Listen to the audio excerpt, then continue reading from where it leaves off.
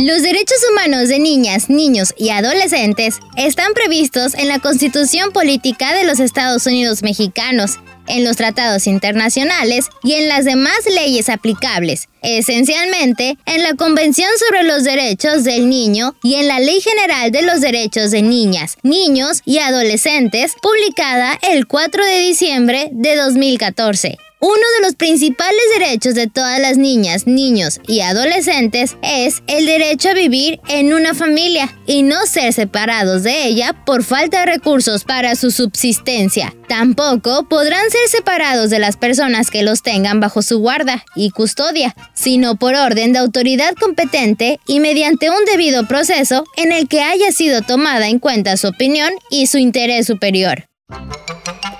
Niñas, niños y adolescentes tienen derecho a convivir con su madre y padre, así como con las familias de aquellos en un ambiente libre de violencia. Incluso las niñas, niños y adolescentes cuyas familias estén separadas tendrán derecho a convivir o mantener relaciones personales y contacto directo con sus familiares de modo regular. Vivir en familia es no solo un derecho fundamental de la infancia, sino también el modo más eficaz para garantizar el adecuado desarrollo de los niños, niñas y adolescentes y la satisfacción de sus necesidades. ¿Conoces todos tus derechos? Aprende mucho más sobre ellos escuchando Castillos de Arena.